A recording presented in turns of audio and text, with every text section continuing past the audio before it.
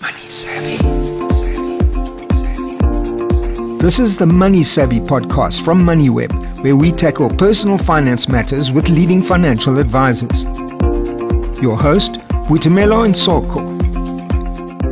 Welcome to the Money Savvy podcast. I'm Boitumelo Ntsoko. October is retirement month, and in this and the next two episodes of this series, we'll be focusing on this crucial aspect of financial planning. In this episode, we're looking at how alternative investments can form part of your retirement plan. Joining us to delve deeper into this topic is Gareth Collier, who is a certified financial planner at Crew Invest. Welcome, Gareth. Hi, Jimmy. Thanks so much. Now, for those who are unsure, please could you explain what alternative investments are? So alternative investments will really most commonly refer to anything that sits outside of what we would refer to as the formal investment sector. The formal investment sector generally covers those companies that are listed on a stock exchange, whether locally or offshore.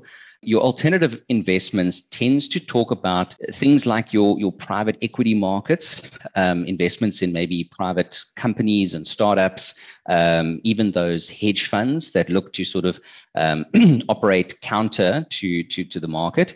And it can also go as far as talking about things like collectibles, items such as artwork or vintage cars or even certain wines and whiskies, that to the right person are quite valuable.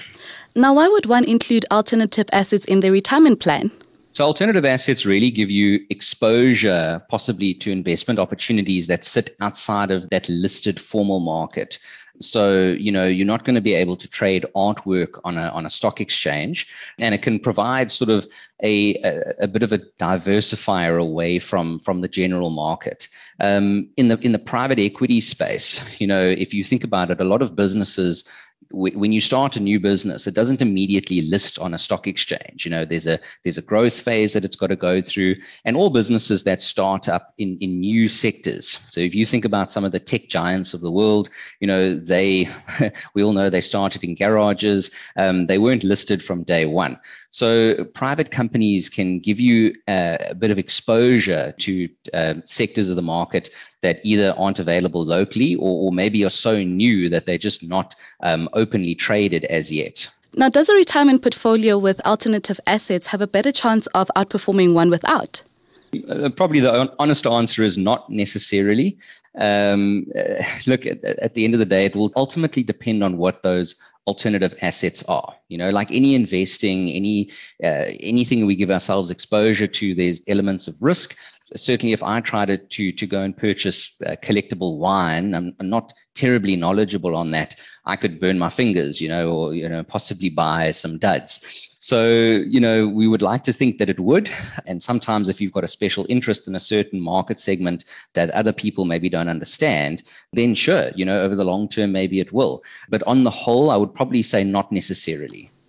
Now, when in your retirement plan, would it be ideal to include alternative investments, and when should you rather forgo it?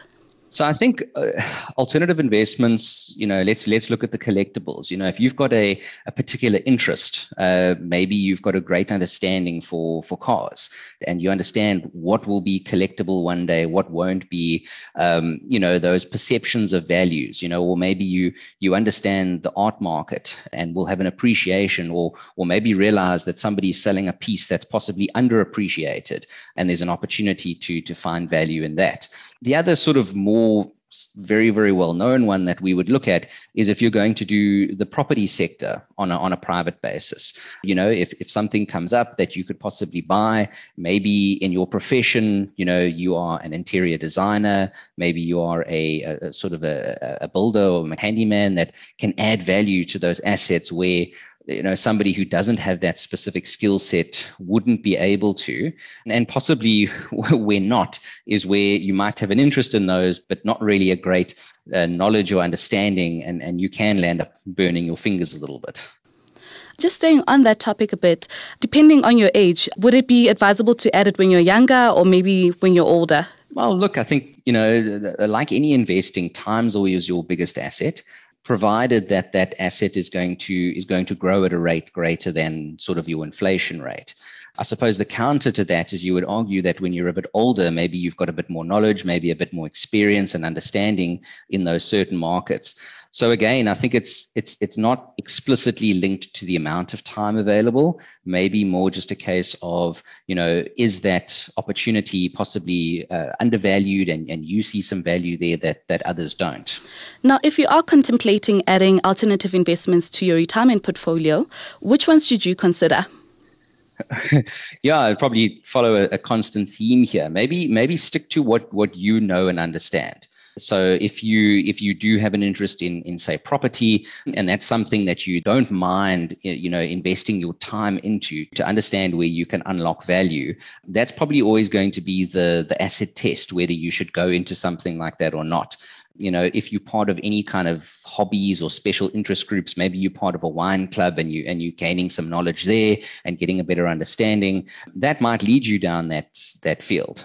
And then how can you access some of these investments, especially maybe if you want some offshore exposure as well? Yeah, look, I think there's a lot of opportunities with certain providers looking at what they would call alternative assets. So traditionally, your hedge funds we would consider to be alternative assets, and those are often available. And a lot of companies are structuring sort of private equity deals as well.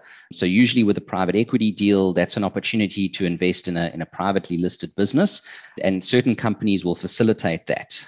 And what they'll tend to do is make what they call a prospectus available. So that's sort of a detailed document stating what that business is, what it is about, certain projections, expectations, and then also if you are going to invest in those structures, what those exit strategies would be. Because obviously if you're in, you would want to make sure that once you've had some appreciation or some growth on your investment, you're actually able to exit and yield that growth.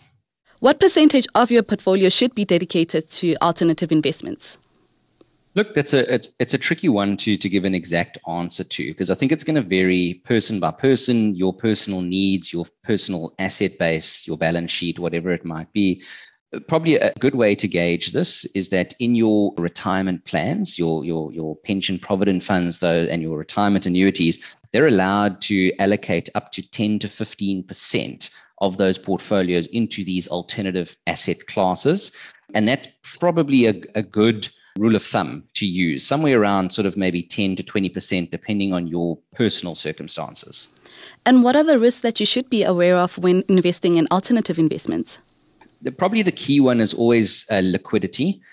Because a lot of these deals are done on a private basis, that once you've invested in a company or maybe bought one of those collectible assets or whatever the case is, your funds are tied up in those investments. And unless you've got sort of a willing buyer down the road, it can be hard to, there's no point sort of buying a bottle of wine today that's 50,000 Rand and now all of a sudden it's worth 5 million Rand. That's great if it's valued at that. But if you can't find anybody willing to pay you that cash for that bottle, it almost becomes a bit meaningless. So, liquidity can be a bit of a risk, particularly if you're doing the so-called retirement planning or using these assets to fund your lifestyle in future. You need to make sure you can convert them into cash. The other one on the private equity stage is that your private businesses don't have quite as much regulation as your publicly traded companies. So again, the perception would be that they would be a little bit more risky. But again, you're being rewarded for that risk, because the reality is the upside potential should be that much higher.